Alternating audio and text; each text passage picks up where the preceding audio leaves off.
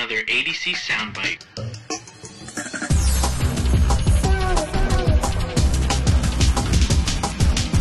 Soundbite. All right, I'm sitting here with Dr. Glenn Wooden, who's our professor of Old Testament, and I want to talk today about our biblical studies tours that have been going on in the Holy Lands.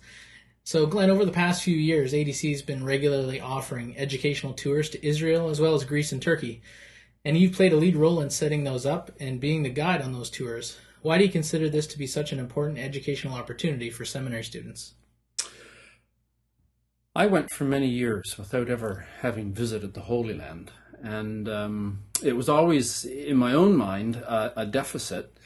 And having been there, first in Turkey and Greece and then in Israel, I realized the experiential value of it. You just do not see the land in the same way in your own mind if you've not been there. And so for me, it's that experiential awakening to the land that is in the text. And as I've given these tours and participated in them, it also is part of an experiential awakening and sometimes even a personal revival in the lives of people who go. And so for me, that is the important part of what these tours are about. To stand beside the Sea of Galilee and think Jesus was here, or to be in the city of David and think David was here. To walk where the biblical characters walked, it makes a difference to how we read Scripture and the mental pictures we have in our minds. So that's why I think it's important for seminary students, especially those preaching the Word. Yeah, I would agree with you. Especially when I went to Israel, I was surprised at how much smaller it was as a country once I was there, because it looms so large in your mind when you read the texts, to realize, even I could walk across this country in a little while. Yeah. So I was privileged to be your co-host for the Israel tour in 2012.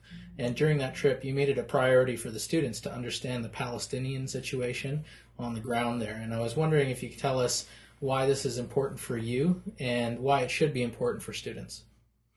The first time I visited Israel, we happened to have Palestinian tour guides.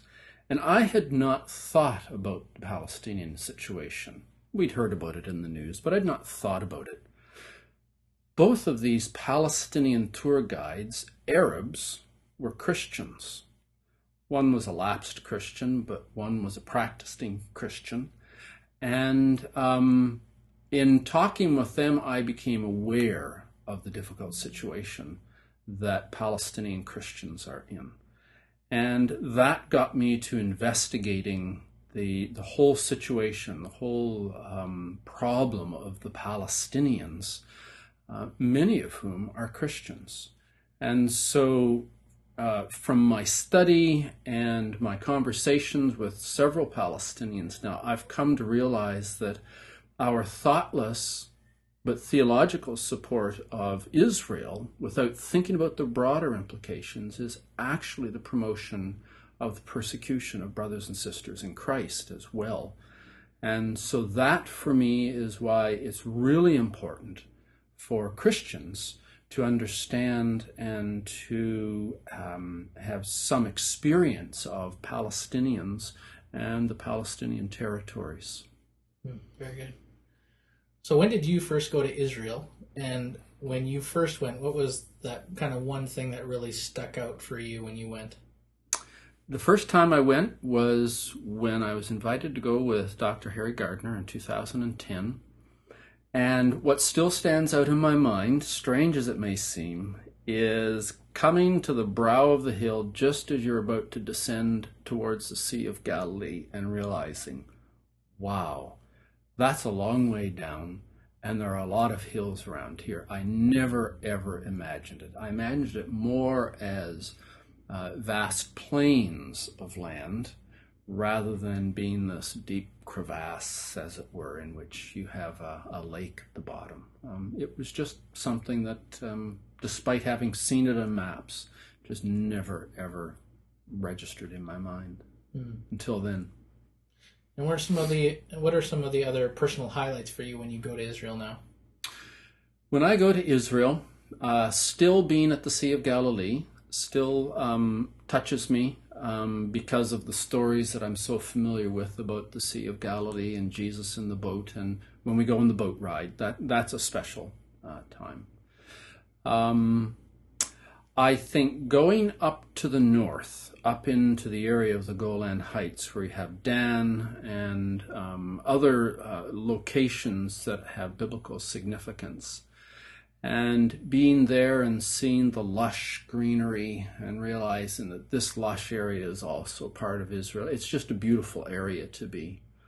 Being in the city of David, that has to be, for me, a highlight. Walking through the tunnel of Hezekiah as we did, seeing the ruins there.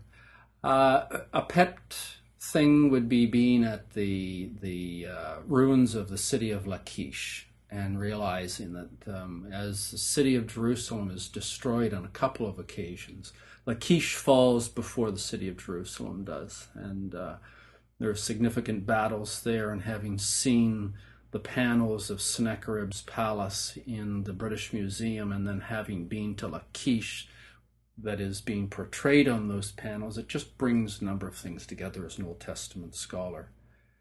And finally, it's not in Israel, but it is part of the Holy Land, would be the extensions to Egypt. And seeing the pyramids and being in Egypt is really, really special as an Old Testament scholar. But going to the traditional Mount Sinai, St. Catherine's Monastery, and being up there in the heights, that's something else. That's something of a spiritual experience there. So those are my highlights. I hope to go on that extension one day. Yeah. So for students and other people in our constituency who are thinking about going on the Israel tour in June of 2014, what would you say to them? Well, I would say it costs a lot. You need to think about the cost of it. But so far as an educational and a spiritual experience, being in the land that you're going to read about and preach about and that you have learned about for so many years, there's just nothing like it. It really does change the way you think about the Bible. And especially this coming tour, I mean, just from a practical point of view, students will be able to get 2 courses from this, a Bible course and a theology course with Dr. Robbins. And it's also... you mean one or the other, right? No, both. Oh, you get two. You get 2 credits. courses. Two yes, course you can credits. do 2 courses for the one trip. Wow, nice. Because it's 12 days of intensive sightseeing and lectures and all. So yeah, 2 courses.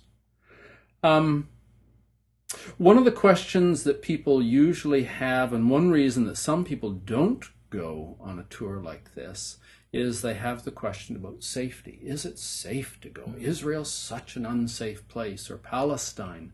There's rockets. And there's rockets, and there are terrorists everywhere. The tour companies, they take great care because this is their bread and butter. And they have guides and networks all over the country, and at the least hint of a problem, they redirect a tour, or they will cancel a tour and all your money back. It's safe. It's as safe as any travel, and actually may be safer than most travel because they take so much care and are so concerned.